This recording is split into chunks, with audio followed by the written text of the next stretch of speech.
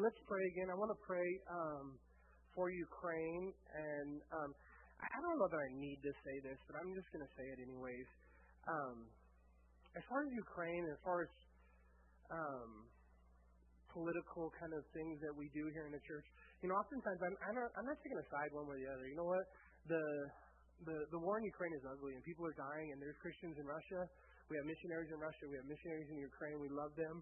We want to see the gospel go forth in all of these places. I don't think that the Ukrainian president is an angel, and I don't think that Putin is an angel. Matter of fact, I actually think Putin is a player and a pawn in Satan's plan for the end times. And so, but when we talk about it, when we pray for it, there's war's terrible, and there's Christians, and the other thing, not only is there Christians on both sides, there's lost people on both sides that need the gospel. And that's our vision here. That's our heart here. That's our hope here, is that we want to share the gospel and to pray. And the reason why I brought it up was because, I've been talking about Ukraine and bringing it up and praying. And, somebody accused me of taking a political stance on one side or the other. And I thought, well, that's probably a rare opinion, but maybe somebody else has it. So just to clarify that, we're about Jesus here. We love Jesus. But also biblically, we are going to deal and cover current events when they happen. And as we study the book of Revelation, that those things are important. The Bible says for us as believers that we're to be watchmen on the wall. And the Bible says that if an invading army comes and the watchman on the wall doesn't alarm the people that are behind him, and the enemy invading kills the people, that the blood of those victims is on the watchman's hands.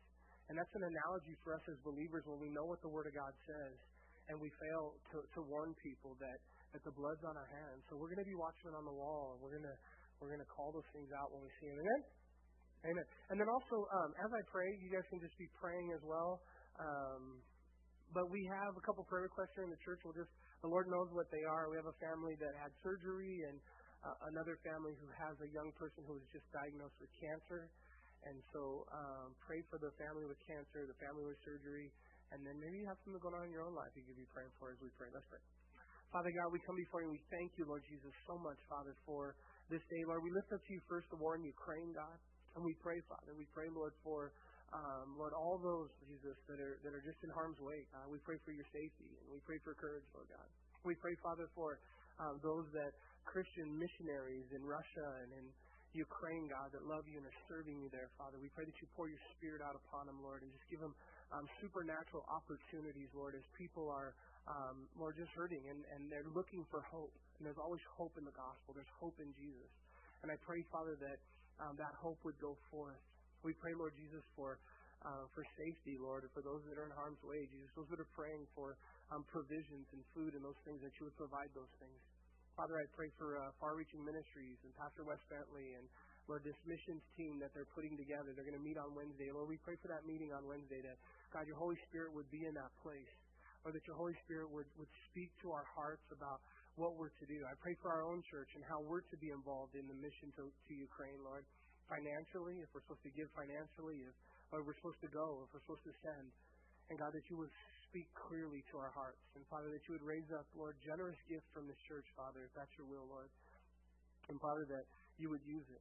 Lord, I pray for this family who's had surgery in our church, Lord, and just pray healing over them and over the situation and just your blessing over them, God. And Father, we pray for this young man who's recently been diagnosed with cancer, Father. And Lord, his family's hurting and they're broken, Father. And there's some just real pain, Lord Jesus. And so, Father, we pray that by the grace and the mercy of your Holy Spirit, that you be poured out upon this family and upon this young man. Lord, we ask for a supernatural healing by the Holy Spirit, God. And Father, we thank you and we praise you in Jesus' name. Amen. All right. If you have your Bibles, Revelation chapter 21, beginning in verse number 1. We kind of covered some of this last week. We'll catch that in the recap. But verse 1 says, "Now I saw a new heaven and a new earth." Somebody say amen. Do you guys long for heaven? "For the first heaven and the first earth had passed away. Also there was no more sea. Then I, John, saw the holy city, New Jerusalem, coming down out of heaven from God, prepared as a bride adorned for her husband. And I heard a loud voice from heaven saying, 'Behold, the tabernacle of God is with men. And he will dwell with them, and they shall be his people, and God himself will be with them. and be their God.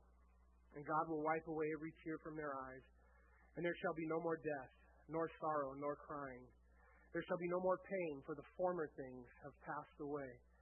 Then he who sat on the throne said to me, Behold, I make all things new. Everybody say, all things. Even this bald spot on the back of my head? All things. And he said to me, Write, for these words are true and faithful. And he said to me, It is done. I am the Alpha, the Omega, the beginning and the end. I will give of the fountain of the water of life freely to him who thirsts. He who overcomes shall inherit all things, and I will be his God, and he shall be my son. But the cowardly, unbelieving, abominable, murderers, sexually immoral, sorcerers, idolaters, and all liars shall have their part in the lake which burns with fire and brimstone, which is the second death. You know, people are afraid to die. You know anybody like that? You know anybody who has a genuine fear of death? And normally the reason is because they don't know where they're going to go when they die, or they don't know what happens to them.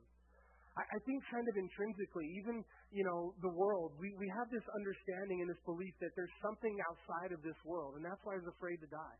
If we didn't agree or believe kind of somewhere inside of us that there was something beyond this, we would really have no fear other than we wouldn't just want to disappear into nothing. But we know because God's created it in us. But for us as believers, we need to know that heaven is real and that heaven is literal. And we need to encourage folks and give folks hope and encourage people in the hope of heaven. And that's what it is today. Last week we talked about out of Colossians chapter 3, the eternal perspective. Remember that eternity rope example that I gave last year? That eternity goes on and on and on forever. And the part of it that we live in this life is very minimal. And that we should use this life to invest in the next. And instead, so many times we work so hard in this life, for that little last 10 years, 20 years where I can retire and travel or do what I'm going to do. But really, the Bible says for us to have an eternal perspective, to live with our head in the clouds. Have you ever heard anybody say that if you're, some people, they're too heavenly minded, they're no earthly good, their head's stuck in the clouds? Well, that's the farthest thing from the truth. You can't be too heavenly minded. But I'll tell you, as we're called as Christians to have this hope of heaven, that it's to motivate us, it's to remind us. Do you know that the Bible is very thorough, especially in the New Testament, regarding the term reward? Do a search in your concordance on the word reward. Pull up reward, and then bring up all the verses in the New Testament where you find the reward, and start going through it. 7 times, just in the Sermon on the Mount alone, Jesus either directly or indirectly mentions to motivate us the idea that God has a reward for us. I've heard people say, or, you've heard it said in Christian circles sometimes, like maybe somebody's so holier than thou, that, oh, brother, I just serve Jesus, whether there's a heaven or not. I just love Jesus. Yeah, no, if there was no heaven, I don't know that I would be motivated. Heaven does motivate us. It's supposed to motivate us. It's supposed to be, because the Bible talks about it so often in the terms of reward and this hope. And then, you know what? I spoke with this family it was a grandma I spoke to who had a grandson who was diagnosed with cancer this week. And it was radical, and they're having a hard time. And that pain that we feel in this world when those things happen, we need to translate and take that. And it should translate in our lives that we long that much more for heaven, for God to set things right. Hell is the same way, right? Hell can be somewhat of a motivator for us because we don't want to go to hell. When I was in the world, I called myself a Christian. I wasn't born again. I never went to church. Nobody in my family was, but, my friends were Catholic. I knew I wasn't Catholic, and so I said, I'm Christian. And I had kind of an idea that I knew I didn't want to go to hell, and I believed in heaven. But you know what? The idea of hell and heaven, it never motivated me to want to walk with the Lord or to change my life. It was a ethereal concept, but it didn't really carry the weight of really motivating me to live every day for Jesus. Because the Bible says ultimately, do you know what motivates us to live every day for Jesus? We don't do guilt trips here, right? And we don't do the whole idea. And again, I think we should have a healthy respect for hell. But hell doesn't motivate you. It doesn't work, really. Guilt trips don't work. I can lay a heavy guilt trip on you guys today. You know how long you'd feel guilty? Until you hit the parking lot and push the key fob on your car and decided what you're having for lunch. Because the guilt trip wouldn't last to motivate you. But the Bible says it's the love of Christ that motivates me. It's the love of Jesus that compels me. When I got saved, I was in LA. I was addicted to drugs, and nobody in my family was Christian. I had a couple distant relatives that were believers, but nobody in my immediate family. I didn't go to church growing up, and my brother sold drugs in the neighborhood, and he was older than me. He told everybody in the neighborhood he'd beat them up if he ever caught them giving his brother drugs, and that worked for a while. And then I got to the point, so I started a lot later than a lot of my friends in the neighborhood, and big brother looking over me all the time. But there came a point where I started to do what he did and not what he said. Because ultimately, the people that you're raising up, they're going to do what you do, not what you say. And I ended up completely addicted by the time I was 20, and lots of junk going on in my life. And I gave my life to Christ, miraculously, alone in my room. I was watching TV. In those days, if you're my age, I'm dating myself a little bit. How many of you guys remember Madden on Sega Genesis? Anybody? A couple of you? Madden 92. I played Madden until my fingers, would cramp. And so I'm playing Madden. And in those days, you had to have the TV on channel 3 for it to work. I don't know why channel 3. Nowadays, it's inputs, right? But it was channel 3. So I turned my game off, and I grabbed the remote, and I click up to channel 4. And the TV goes to channel 8. I don't know how or why, it skipped 7 channels. But on channel 8 was a guy by the name of Dr. Charles Stanley, and he was preaching the gospel. And in the state that I was probably coming down off drugs in a bad position. I probably would have never listened to this preacher or even stopped there for a minute, figured out what was going on with my remote, and tried to find my way to SportsCenter. But for whatever reason, something stopped me that day, and I started listening for a minute. And a minute turned into about 30 minutes, and I listened to this whole message, and halfway through the message, I'm getting upset because he's talking right into my life. And I want to know who told him everything about my life, and how does he know exactly what I'm going through? And how does he know the pain that I'm feeling and the struggle that I'm in? And the Holy Spirit was speaking to me, and at the end of the message, he said, if you want to ask Jesus Christ to come in your heart and be your Lord and Savior, I want you to pray this prayer with me. And I'm bawling by this point because the Holy Spirit is getting a hold of my heart, and I held my hands, and I'm shaking a little bit, and I asked Jesus to come into my life. And the power of God's Holy Spirit came in my life that day, and I know that day I was completely delivered from the sin that I was walking in. And I had to get out of L.A. God had spoke to me very clearly that I can move you out of L.A., but unless you change your heart, you're going to be the same person in another location. You can change your location, but that doesn't change your heart. You have to change your heart to change your location. And God was changing my heart, but nonetheless, I needed to get out of the place I was in because of bad influence of what was going on. And I moved to about 2 hours outside of L.A., a place called Hemet. Friend Jason Habertape, who's our missionary to Georgia. I moved in with Jason. And Jason had recommitted his life to the Lord about a year before I did. And so I'm going to a little Calvary Chapel in Val Vista, Hemet, California. And I got a job there. Jason and I got an apartment, and I'm still coming to Christ, but I'm not walking in the deliverance and the forgiveness that God has given me over my old life. And at times, and I was doing good for weeks, and then I'd get a weekend off, and I would go to L.A., I would drive in my car back to L.A. on Friday, and I would end up in the same spots that I left, and the same people doing the same sins, the same drugs, and I was going right back to it, and I was struggling. And then I would come back to Hemet. On one of the trips back to Hemet, as I'm pulling back into Hemet, the Holy Spirit is beginning to convict me, and I had turned my radio off when I left Hemet on Friday, and now it's Sunday night, and I'm coming back to Hemet. And we didn't have any Christian radio stations that I knew of anyways in L.A. If we had them, I didn't listen to them. But in Hemet, my radio was tuned to K-Love or Air One or one of the Christian radio stations. So I turned the radio back on after being off all weekend, and it's an old Larry Norman song. And the first words when I turned the radio on, it says, "The sun has come and you've been left behind." And I began to bawl, and the Holy Spirit, I was scared. I thought, oh, that was the word, and I began to bawl. And then I was going through this phase. It lasted about 6 months. And into this phase, about 6 months, a really cool thing happened. The Lord began to wake me up about 5 in the morning, and I wasn't a morning person, but I would be awake, and I knew the Holy Spirit was calling me to pray and spend time with Him. And I was getting up in the morning, and I was spending time with the Lord, and God was speaking to me. And I can remember I was telling the Lord, I'm such a hypocrite. Lord, have you seen where I've been? And God would say to me in those moments early in the morning, He would say, I love you. And I would say, Lord, how can you love me? You saw where I just came, Lord, why don't you kill my dog or let me break my ankle or something and we'll be even? And the Lord would say, no, I love you.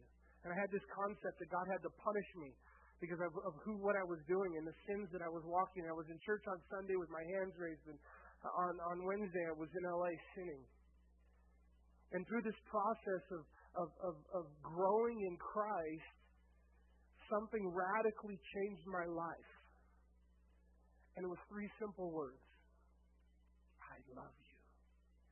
And it so rocked me to the core because I would get into the position and I would genuinely repentance. And I was wanting to stop. I wasn't outwardly being hypocritical. And I sometimes struggle with that word because when a Christian sins, that doesn't make him a hypocrite. It makes him a sinner and a Christian and have a struggle. Hypocrisy has to be outwardly and on purpose to try to deceive. And I wasn't outwardly purposely trying to deceive anybody. I was struggling. And I was learning how to walk with Christ. But I was crying and some radical things in that first year of getting saved. I can remember I would be just physically shaking and crying and saying, God, please, I want to change. Help me, God. Help me, God. And I was fighting and really crying out to God to deliver me and change my heart. And then I'd be in that room after sin and trying to ask God to do something terrible to me so we could be even and I could feel better about myself. And I would hear very clearly, I love you. You know what that feels like? Oh, it just cuts to the heart. There's nothing like it when you know how could God love me, and yet, check it out. He loves me anyways. He really loves me. God really loves me. You know what that does for your life? A lot more than heaven and hell. A lot more than the idea of something that you've never seen and you're not really sure what it's about. You know, when you've ever heard this analogy, when it moves 18 inches, there's a difference between heaven and hell from your mind to your heart. And that's what God was doing. I knew John 3:16. I had it memorized. For God so loved the world that he gave his only begotten Son, that whosoever believes in him shall not perish but have everlasting life. But I knew it in my mind. I didn't know it in my heart. And you know, since I've planted this church, one of my prayers for you guys, because of what God did in my life, is that you would hear God say, I love you. Because how radically it'll change your life when you know that God loves you. And then it was years later, and a pastor was preaching a certain verse, and he was saying, you know what's crazy about God? Not only does he love you, he likes you. That was radical for me, too. I was like, he could love me, but he probably doesn't like me. Probably wouldn't want to hang out with me. But he says, his word says that he even likes you. He would love to hang out with you. And so, as we look at heaven today, I want to take, again, kind of both approaches, right? That heaven is to motivate us. It is to encourage us. It is to give us hope. You know, and sometimes, right, at funerals, this verse right here, 21 that I just read, behold, I've shared that verse with more people at funerals than any other verse in the Bible as an encouragement to them at a time of death. And really, for us, the Bible is very clear about the idea that there is a reward, and we are going to go to heaven. And it is supposed to motivate us. I want to show you a couple as we get into Revelation 21 about heaven. But let's look at Hebrews chapter 11. And the first verse in number 8 is that Abraham, and this is Old Testament. This is a long time before Christ. And in this idea, even for Abraham, God was motivating him with the idea of heaven. And it says in verse number 10 of chapter 11, it says, for he waited for the city which has foundations, whose builder and maker is God. What city is that? That's the New Jerusalem, a new heaven and a new earth. And so Abraham waited for the city, and even though he sojourned, he lives in tents because he was looking for a city whose maker and builder was God. And that city is coming. And we are closer and closer and closer to it every day. You know, I talk about oftentimes that Jesus is coming soon. But do you realize whether you believe that Jesus is coming back in our lifetime or not, your eternity could be very soon. Anybody want to take a... Oh, no, I just drew a blank. Oh, I was going to ask you how many people a day die. And I looked it up and I wrote it down. And now the number, I didn't write it down. Okay, that's a day, so that equals to about 160,000 a day. How many a year? 37 million, I think is what the number I had in my mind. 37 million people a year. But the good news is about 75 million people a year are being born. So we're growing. But, whether Jesus comes back or whether you slip on a banana peel, eternity could be that far away in your life. And then look at Hebrews 11. Let's turn to verse number 13. And what is the title? Do you have subtitles in your Bibles there? What is the title over verse 13? The heavenly hope. So again, in context of what I'm talking about is that heaven is to motivate us. It is to give us a hope. We are to have a healthy hope in heaven, that it is a reward, that it is something to long for, and that when this world is beating us up, that we have this hope in heaven. My hope in heaven is on steroids. It's actually the other way around. Like, I'm to the point now where I'm kind of like, and it's in the Bible, so I can justify, right? Because Paul said, for me to live is Christ and to die is gain.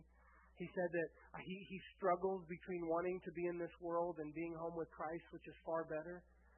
And again, I find myself at times just longing for heaven. And I know there's work to be done here, and I feel like sometimes it's just giving up. That's the easy way out. Any fool can die for Christ, but it takes a live person to live radically for Christ. That's much harder. Any dead fish can float downstream, but it takes a live fish to swim upstream. But here we have this concept in the Bible repeated many times. I'm just highlighting a couple for you guys. But here it says in Hebrews 11 in verse 13, these all died in faith, not having received the promise, but having seen them afar off, were assured of them, embraced them, and confessed that they were strangers and pilgrims on earth. For those who say such things declare plainly that they seek a homeland. And truly, if they had called to mind that country from which they had come out, they would have had opportunity to return. But now they desire a better, that is a heavenly country. Therefore God is not ashamed to be called their God, for he has prepared a city for them. What is that city called? New Jerusalem. And then in 1 Corinthians chapter 2, in verse number 9, it says about heaven, but it is written, eye has not seen, nor ear heard, nor have it entered into the heart of man the things which God has prepared for those that love him. Listen, I don't want anybody to ever be bummed about going to heaven. Have you guys ever heard that? Like, to me, the concept is crazy, but I've heard people say that. Like, I don't want to go to heaven, or heaven's going to be boring, or they have some misconcept of not wanting to be in heaven. Like, if you think anything in this world is better than what God has created for you and going to create for you in heaven, I don't understand it. I know there's another idea, right? Like, who usually doesn't want Jesus to come back right away or is not ready for heaven? Young unmarried people. Like, if they're engaged, like, I get it, right? I've talked to some guys and they're like, can the Lord just wait until, like, after my honeymoon? I got some grace for that, right? Like, all right, I get it, I talked to a woman this week, and I was encouraging her too, and heaven was on the heart. I was encouraging her with heaven, and she was saying, yeah, I'm so ready for heaven, and then she said, but part of me just, I don't know if it's selfish or not. She's like, but I don't want Jesus to come right now because some of my kids are not walking with the Lord. And I understand that idea too, right? Like, heaven doesn't feel like heaven if those that we love the most aren't going to be there. And it is hard, right, when we think about wanting to be there, Jesus coming back, and maybe somebody we know is not ready. And we're like, Lord, we want you to come, but can this person get saved first? And two, I want to encourage you guys, especially for prodigals. You have sons and daughters, family members that are not saved, that all these things, again, they should motivate us to ministry. They should motivate us to prayer. They should motivate us to share in the gospel, to share in our faith.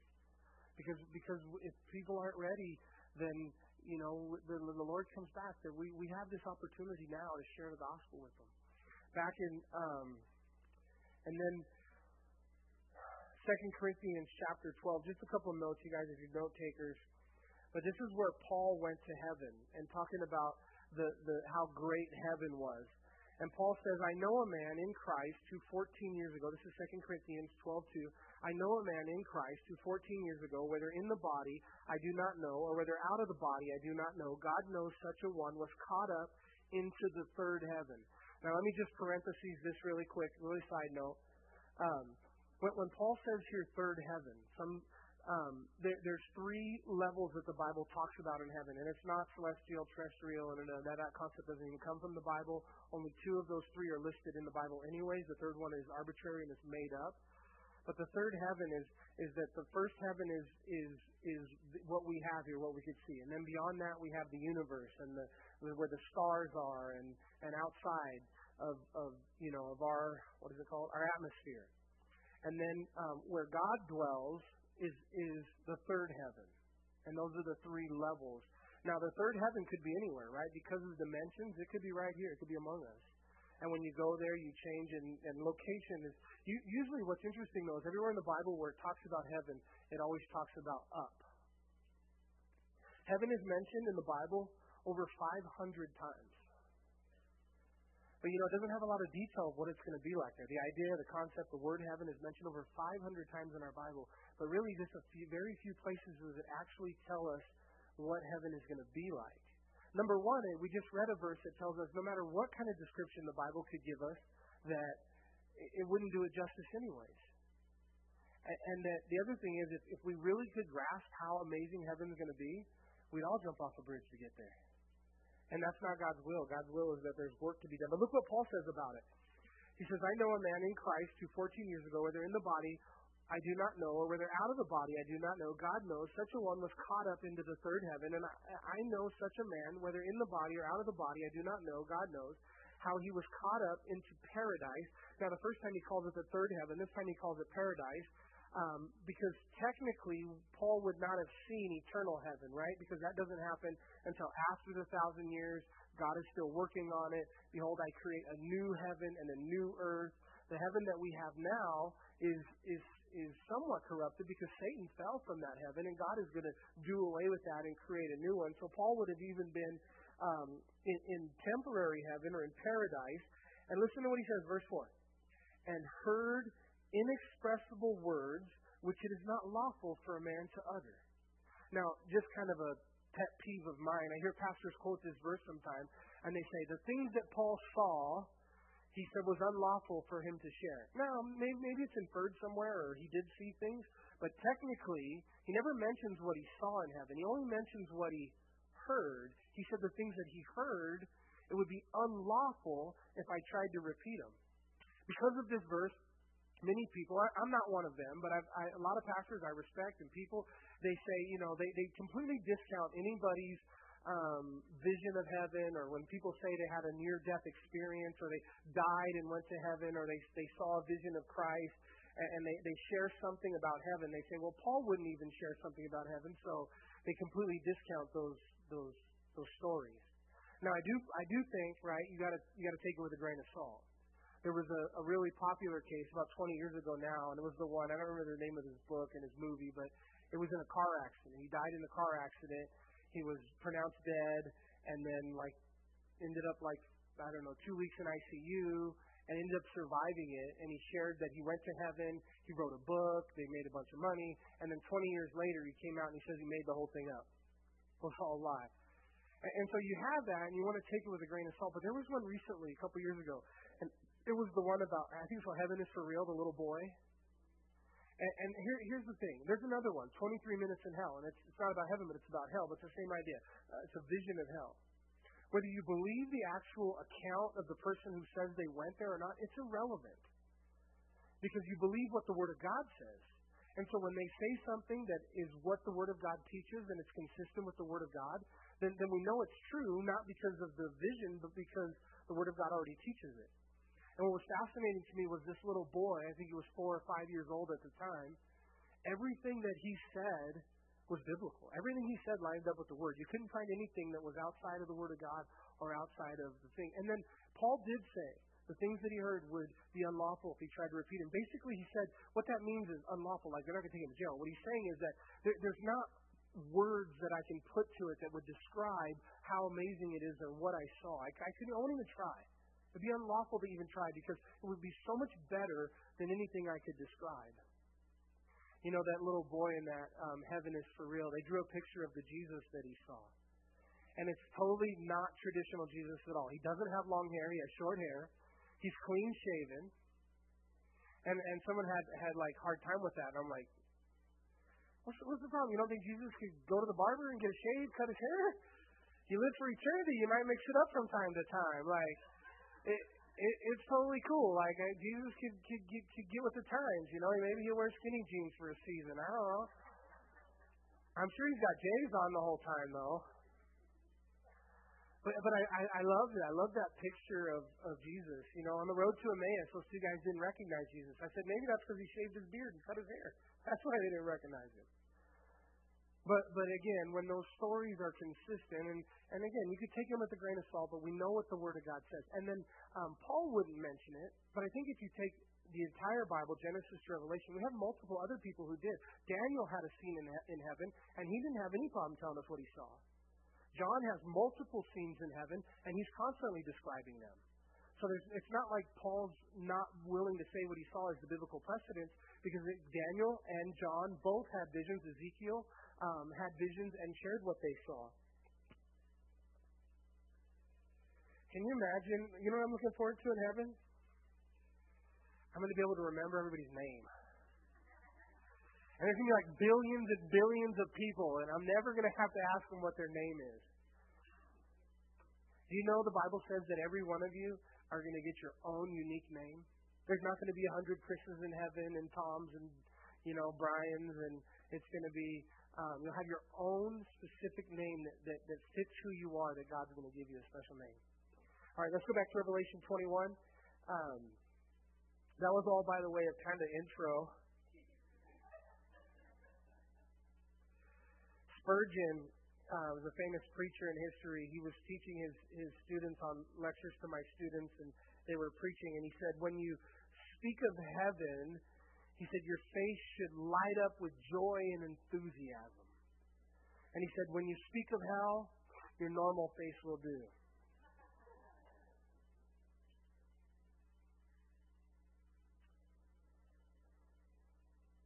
All right. Hey, so we walked through kind of the first 6 verses last week. Let's kind of pick it up. Actually, let's pick it up in verse number 6. And he said to me, it is done. I am the Alpha, the Omega, the beginning and the end. I will give of the fountain of water of life freely to him who thirsts. He who overcomes, everybody say overcomes, shall inherit all things, and I will be his God, and he shall be my son. So listen, you do have this call on your life to be an overcomer. Go back and read Revelation 2 and 3, and to every letter in every church, Jesus said, to him who overcomes, to him who overcomes, to him who overcomes, to him who overcomes.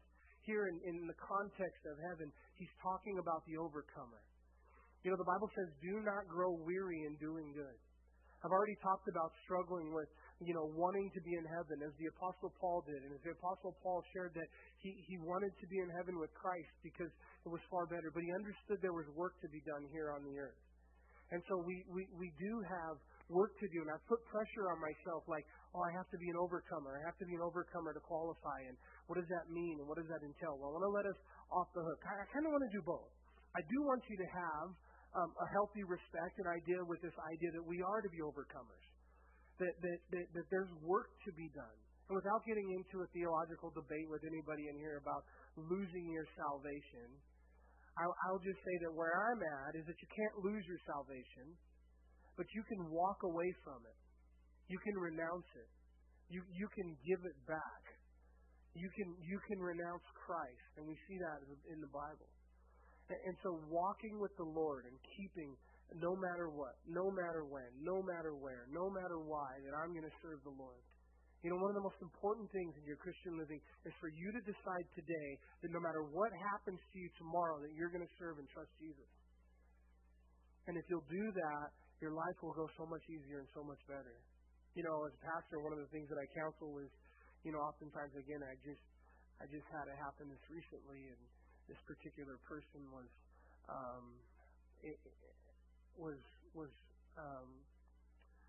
anyways, what he said was, F your God, because of something that he was going through. And I feel his pain. Understand where he's at. Kind of side note is that I think you're supposed to come into Jesus. It's the people that are indifferent you got to worry about. It's the people are, but the people that are close, God's going to get a hold of his heart, and I'm praying for him. I'm praying for him hard. But he's just made a really classic mistake, a really trick of the devil. I watched my brother make the same mistake.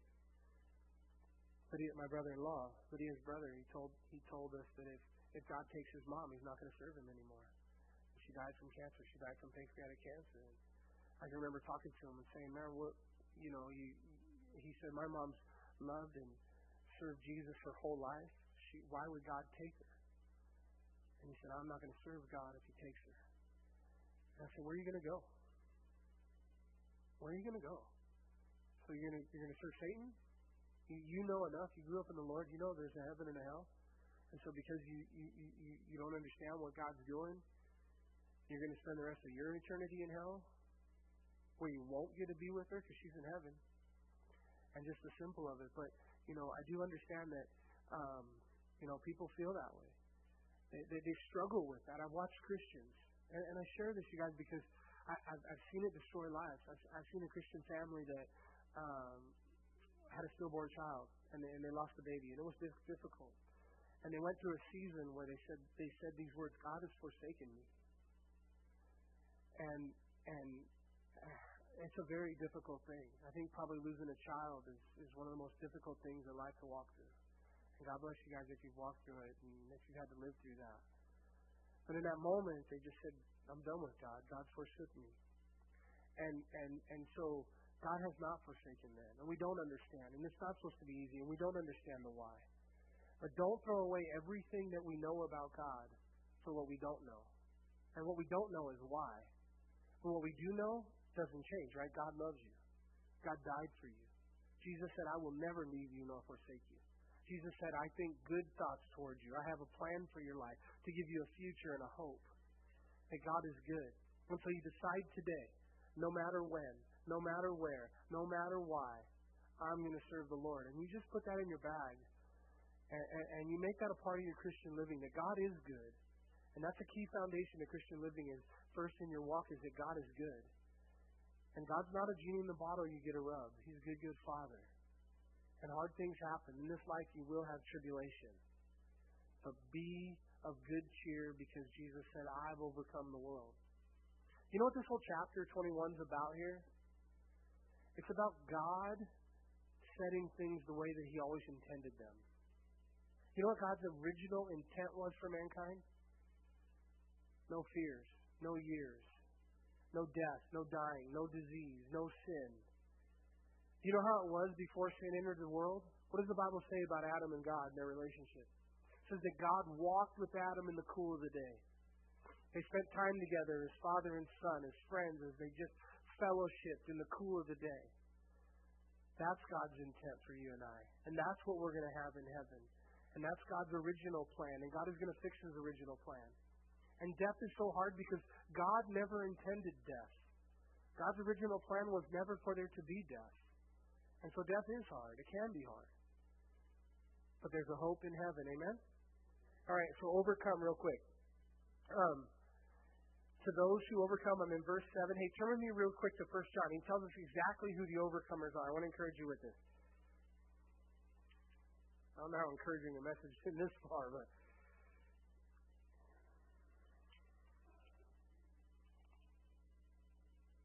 1 John 5. 1 John 5, verse 4 and 5. It says, for whoever is born of God overcomes the world, and this is the victory that has overcome the world, our faith. Who is he who overcomes the world? So it's going to answer the question very point blank, immediately, no questions asked. When it says that we're to be overcomers, he's going to say, who are the overcomers? And then he's going to answer the question in verse 5. But he who believes that Jesus is the Son of God. So if you're born again, you're already an overcomer, praise God. You already have victory in Christ.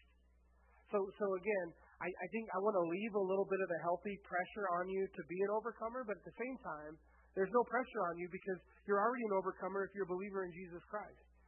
The only way you don't overcome is if you die an unbeliever. If you die having not had your sins forgiven and washed in the blood of Jesus Christ. But we're all overcomers. Amen? And we should all be motivated to want to share the gospel in spite of that, right? All right, back to Revelation 21. I'm going to have to jam a little bit, you guys. I spent a lot of time on that. Verse number 8.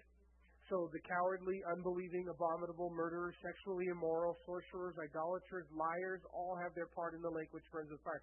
Hey, don't raise your hand or shout it out, but how many of you guys are guilty of some of those sins listed in verse 8? Don't raise your hands and shout it out. I'll just do it for you. Double hands up. So how come I'm not going to hell? It says these people will not inherit the kingdom of God. They will have their place in the lake of fire. Listen, here's the difference, and the Bible's clear on it. You were once a sinner, you repented, your sins are washed in the blood. The Bible says those who practice such things, which basically means that you're living in a lifestyle of one of these sins in an unrepentant way. You're not repenting of it, you haven't been forgiven of it, you're walking out that in your lifestyle. If you are walking it out and it's unrepentant in your life, they will not inherit the kingdom of God. This list, or some version of this list, is mentioned 7 times in the New Testament. So if it's repeated 7 times in the New Testament, those who will not inherit the kingdom of God, you should know that that's truth. And so here it's listed again. And to me it doesn't fit. The whole chapter is all encouragement. It's heaven, a new earth, and all these wonderful things. And then yet just this gentle reminder from the Lord, yet those who commit such sins will not inherit the kingdom of God. It's just a sobriety check for each one of us. Amen? Amen. So, again, if those sins are practiced or unrepentant, if you have them in your past, even if you have them in your future, and you've repented of them, or will repent of them. So then in verse 9 it says, Then one of the 7 angels who had the 7 bowls filled with the 7 last plagues, so this angel had double duty. He poured out one of the bowls in the plagues in the 7-year tribulation. Now he's coming to John, and he says, Come, I will show you the bride, the Lamb's wife. Nowhere are we called the wife. We're always called the bride. But here we're the wife. Why is that? Maybe because the marriage supper of the Lamb's already happened, and we've already been consummated, if you will, with our groom, and that we've spent the wedding feast is completed. We spent the 7 years with Jesus, and now we're the wife. And in verse 10 it says, And he carried me away in the Spirit to a great and high mountain, and showed me the great city, everybody say great city, the holy Jerusalem, descending out of heaven from God. You know, we go to Israel, and we lead Holy Land tours. It even says on our brochure, Holy Land tours. And I have people saying, I want to go to the Holy Land. And you know what it is? It's the Holy Land because Jesus died there and rose in the history that's there, and the Bible's there. But technically, it's not really the Holy Land today. There's places there you don't want to go out at night when we're in Jerusalem. But it will be, the New Jerusalem will be the real Holy Land, and that day is coming. In verse 11 it says, Having the glory of God, her light was like a most precious stone, like jasper stone, clear as crystal. It's like a diamond color. And she had a great and high wall with 12 gates, and 12 angels at the gates, and the names written on them, which are the names of the 12 tribes of the children of Israel. How come in all those corny heaven jokes, Peter is always at the gate, whether letting you in or not? I don't even know where that comes from. That's not even it's not even a Bible verse that kind of like alludes to anything like that. Here it says there's 12 angels, and none of them are Peter. There was a bus driver and a preacher who died. And they go to heaven, and Peter's there at the pearly gates, and Peter says to the bus driver, Follow me, I'll take you to your mansion. And so the bus driver and the preacher are following Peter, and they're walking down the streets of gold, and the mansions are just getting bigger and bigger and bigger and bigger. And they get down to take a right a couple streets, and the most palatial mansion you've ever seen in your life. And St. Peter says to the bus driver, There's your reward. Well done, thou good and faithful servant. And the bus driver goes in, and Peter says to the preacher, he says, Now let me take you to yours. And they go back the way they came, and down. The mansions are getting smaller and smaller and smaller. And, the preacher was excited when he saw the bus driver's mansion, because he's like, Man, if a bus driver got that, I can't imagine what I'm going to get. And so they're going, and pretty soon they come to this street, and there's a couple sticks laying on top of each other, leaning towards each other. And Peter says, There's your mansion. Well done, thou good and faithful servant. Enter into the rest. And the preacher's like, That's my mansion? It's like the bus driver got that, and I got this. Why is that? I'm a preacher and he's a bus driver. And St. Peter said, well, he said, when you preached, people slept. And when the bus driver drove, people prayed. Those are the jokes, folks. So if you laugh, the day goes a little better. Should I try one more or should I just hang it up while I'm kind of ahead? All right, we'll keep going. We're out of time. All right, one more. Say, I had a vision, we'll say that. And I died, and I went to heaven, and St. Peter was there. And when I got there, the whole walls of heaven were just covered in clocks. And I was like, wow, Peter, what are those? And he said, well, those are sin meters. And I said, oh, wow. I said, oh, my gosh, there's Rick's clock. It's like way moving around. I just had one hand on it. And I saw Pastor Dave's clock, and it was like at 2 o'clock, a couple, but not bad. And then I saw my wife's clock, and it was like 12:00, half of 1, maybe 1 sin. And then I was looking around, and I didn't find mine. I said, Peter, where's my clock? And he said, oh, your clock, that's in my office. We use it for a fan. All righty.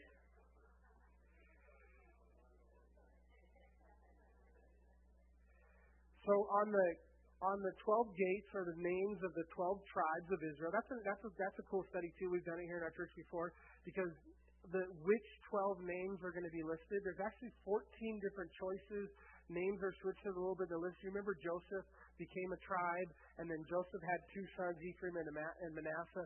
Sometimes in the list, Dan is excluded and Ephraim is listed, and so it's interesting But the 12 patriarchs will be listed there. And then in verse 13 it says 3 gates on the east, 3 gates on the north, 3 gates on the south, 3 gates on the west. Now the wall of the city had 12 foundations, and on them were the names of the 12 apostles. So the names of the 12 patriarchs would represent all the and the names of the 12 saints, all the saints throughout human history. The saints of the Old Testament, the patriarchs, the saints of the New Testament, represented by the disciples. Now, there are no new apostles since the 12 apostles of Jesus' day. We have people today that call themselves modern-day apostles, or they're an apostle this, apostle that, but that there's no, in the biblical precedence of apostle, there's no more after the 12. And one of the ways you know that is because their names are written on the 12 foundations of heaven. And there's not 13 foundations or 14 foundations. There's no more room to write any more names of apostles. One thing we do know is that Judas Iscariot's name is not going to be listed because Judas Iscariot betrayed the Lord. In Acts chapter 1, the disciples tried to replace Judas by drawing lots, and they drew lots on a guy by the name of Matthias. But nowhere else in the Bible do you hear anything of Matthias other than that chapter. So many people believe that the reason is because the disciples jumped the gun a little bit, and that God called Paul, and Paul calls himself an apostle in the Bible, and so that Paul was the one that was to replace Judas, and that's why you don't hear Matthias. Others say, no, they picked Matthias, he's the one. So either we'll know the 11 names, the last name will either be Paul or Matthias. So we'll mention the 12 names on there. And then it says in verse 15, and he who talked with me had a gold reed to measure the city, its gates, and its walls. The city laid out as a square. Its length is as great as its breadth. And he measured the city with the reed, 12,000 furlongs. Its length, breadth, and height are equal. Then he measured its wall, 140 cubits, according to the measure of man, that is, of an angel. You know, we have the measurements in the Bible of Noah's Ark, for example. And Noah's Ark, you know, they say, would all the animals fit? And when you do the dimensions, they've actually built it now, life size in Kentucky. I'm going to go there. I haven't visited yet. Lydia and I are going to go in August this year to the Ark. But there's enough room that you could fit train boxcars from California to New York inside the Ark. Well, here in heaven, this is massive, the size of heaven. It's a cube. It's 1,500 miles squared, so every side is 1,500 miles across, high, and deep. And then it says, so it's 12,000 furlongs, but that's roughly 1,500 miles, not exactly. So that's 2,250,000 square miles. There's 640 acres per square mile. And then the other thing about heaven, so roughly it's the size of the moon is this city, New Jerusalem. So now again, I don't understand other than what it says, because again, the Bible already tells us that heaven is going to be so magnificent we won't wrap our minds about it. But what it's describing is a new heaven and a new earth. So the earth that we have now and all of its glory and all of its fabulousness, God is going to redo a new heaven. Jesus said, I go to prepare a place for you. And I've heard somebody say that Jesus has been gone now for 2,000 years. He created this heaven and earth in 6 literal days. What could he do in 2,000 years? It's going to be bad to the bone. So you have earth, and we'll have all the free run of earth, and anything you want to do. You like to hunt and fish and all of those things and explore and climb and all those things, you have earth. And then on top of the earth is a new city that's going to come down in the shape of a cube that's 1,500 by 1,500 by 1,500. If it landed on the earth where it is today, it would fill about the western half of the United States, from Canada to Mexico, from about Kansas to the East Coast. And 1,500 miles high. But one of the things that we're limited to here on earth that we won't be in heaven, it seems that we live on the surface of the earth. But if we didn't just live on the surface, if we lived on all the dimensions of New Jerusalem, completely massive, if we lived in the city and in these dimensions, in this cube, maybe the earth we still live on the surface of the earth, but in New Jerusalem. So one of the biblical scholars at Liberty University, he did the math and he said from Adam and Eve to today, he estimated there's between 80 and 100 billion people that have been on planet Earth. So if you take 25% of those, that would give you 20 billion. The parable of the sower in the Bible, a quarter of the people in that parable get saved. But then so a lot of times people say that, well, a quarter of the people are going to get saved because of the parable of the sower. But in the parable of the 10 virgins, 50% were ready and 50% were not. So now we have another number in the Bible, 50. I don't know what the percentage of people on planet Earth that have gotten saved or not. But let's just take the conservative number at 25% of the 80 billion, that's 20 billion people. So if 20 billion people in this square footage, each person in heaven would have 75 acres. And that's only using 1/4 of heaven. So the whatever is there, mountains and streets and places, just using 1/4 of the size. So you multiply that by 4, give you 300 acres. Each person, 20 billion people, would have up to 300 acres of space in New Jerusalem. And that's just New Jerusalem that sits on top of the earth. So it's not a matter of space. You're going to have plenty of space. And if you don't like people, you'll be all right. You can stay all alone, all by yourself. Although you're going to be redeemed and you're going to like people in heaven. They're going to like you too. We're almost done, you guys. Then he measured its wall, verse 18. And the construction of his wall was jasper, and the city was pure gold, like clear glass. The foundations of the wall of the city were adorned with all kinds of precious stones. The first foundation was jasper, the second was sapphire, the third was chalcedony, the fourth emerald, the fifth sardix, the sixth sardius, the seventh chrysolite, the eighth beryl, the ninth topaz, the 10th chrysoprase, the 11th jacinth, and the 12th amethyst. The 12 gates were 12 pearls. Each individual gate was of 1 pearl, and the street of the city was pure gold like transparent glass. So how do you have pure gold that's see-through like glass? I don't know. You have a problem with God doing something like that? It's heaven. Just think of the colors in heaven. And here's a cool thought about heaven too. Well, in our color spectrum, there's basically 3 basic colors, and from that we get millions of different colors. And though if you just if the Lord just added 1 new color to the color base, imagine what the colors of heaven could be like. And then Jesus said, I am going to prepare a place for you. So what would your heaven be like? Maybe when you get there and you say, Lord, for me, it's like I love water. Like I want to be by a river and some mountains, snow-capped with waterfalls on them. And I get there and it's everything and my favorite flowers and exactly what I would have imagined my heaven to be like, or everything that I would have wanted. And the Lord says, I said I'm going to prepare a place for you. And so maybe even in your individual space, it's specifically designed for your pleasure and the way that you would want it and like it. Amen? All right, and then it says in verse 22, but I saw no temple. Everybody say no temple. And we are done, you guys. Just give me 2 minutes. For the Lord God Almighty and the Lamb are its temple. The city had no need of the sun or the moon to shine in it, for the glory of the Lord illuminated it. So just the light of God just illuminates new heaven and the new earth. And the Lamb is its light. And the nations of those who are saved shall walk in its light, and the kings of the earth bring their glory and honor into it. Its gates shall not be shut at all by day and night, by day, and there shall be no night. No night in heaven.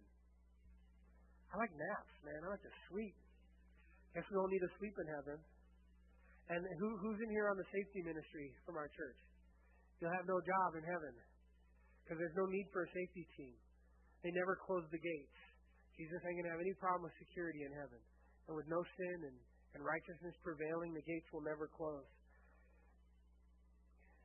And then in verse 26, and they shall bring the glory and honor of the nations into it. But there shall by no means enter anything that defiles or causes an abomination or a lie, but only those whose names are written in the Lamb's book of life. You can close your Bibles, but last 2 points is that, this list of these gates, it says the gates were each made of one pearl, and all the 12 stones that are listed. The high priest would wear the linen ephod, and then the stones that were there, and eight of them are the same as the ones in the high priest. A couple are different. And all this glory, streets of gold, and all these things. But there's no value in any of those things. The value in heaven is that Jesus is there. And that there's no temple there. And that God will be with His people. And God will be our God. And we will be His children. The glory of the Lord will light it up. There will be no need for the night or the sun or the moon. And anything in this world that's valuable, it won't be valuable in heaven. You hear about the guy who carried a bag of gold with him to heaven, and he got to the pearly gates, and St. Peter was there. He's like, "What you got in the bag?" And the guy's like, "Well, I brought some gold with me." Peter's like, "Why'd you bring asphalt to heaven?" Nothing that's valuable here. Those things are not valuable. But you know what will be valuable in heaven? Relationships. People that you led to Jesus that are going to be there, that are going to be appreciative of you for all eternity because you shared your faith with them. There's going to be value in that. You talk about this big bling you guys like now, and you got these crowns and these big bling, and it's asphalt in heaven. But somebody who walks up to you in heaven and says, "Hey, I'm here because you shared your faith with me." That has eternal value. Amen? Amen. Let's stand together. I kind of went a little long, so we're not going to be able to finish with a worship song, but we do want to be able to pray for you. I believe the prayer room will be open today, so when you leave out of here, if you make a left, if you'd like individual prayer or counsel or something, prayer ministry will be there to pray for you, talk to you. Pastor Dave and Shannon will be around. Pastor Josh is here. Grab somebody if you'd like individual prayer. So let's close our eyes, bow our heads. It says only those whose names are written in the Lamb's book of life will go to heaven. And so it's just a real simple question to ask yourself. Is your name written in the Lamb's book of life? And if your answer is I think so or I hope so, you might be in trouble. Your answer has to be yes, I know so. That my name is written in the Lamb's book of life by faith, right? You're saved by faith through grace, saved by grace through faith in Jesus Christ. And that not of yourself, lest any man boast. And so it's a simple prayer. But your name has to be written in the Lamb's book of life. And if you're in here today and you're just not sure, or maybe it's not even that. It's maybe just that you want to give your life to Jesus. You want to ask God to forgive you of your sins. You want to welcome Jesus to be a part of your life. I'm going to encourage you guys to pray with me. And I want to pray for you. And I encourage you to pray this prayer out loud. To ask Jesus to come into your life, which then will write and put your name in the Lamb's book of life. Let's pray together. Dear Lord Jesus, please come into my heart. Forgive me of my sins. I believe that Jesus died on a cross and rose again the third day. I ask you to fill me with your Holy Spirit. I ask you to forgive me of my sins. I give you my life. I surrender all. Thank you for writing my name in the Lamb's book of life. In Jesus' name, amen. God bless you guys. Love you guys. Have a great week.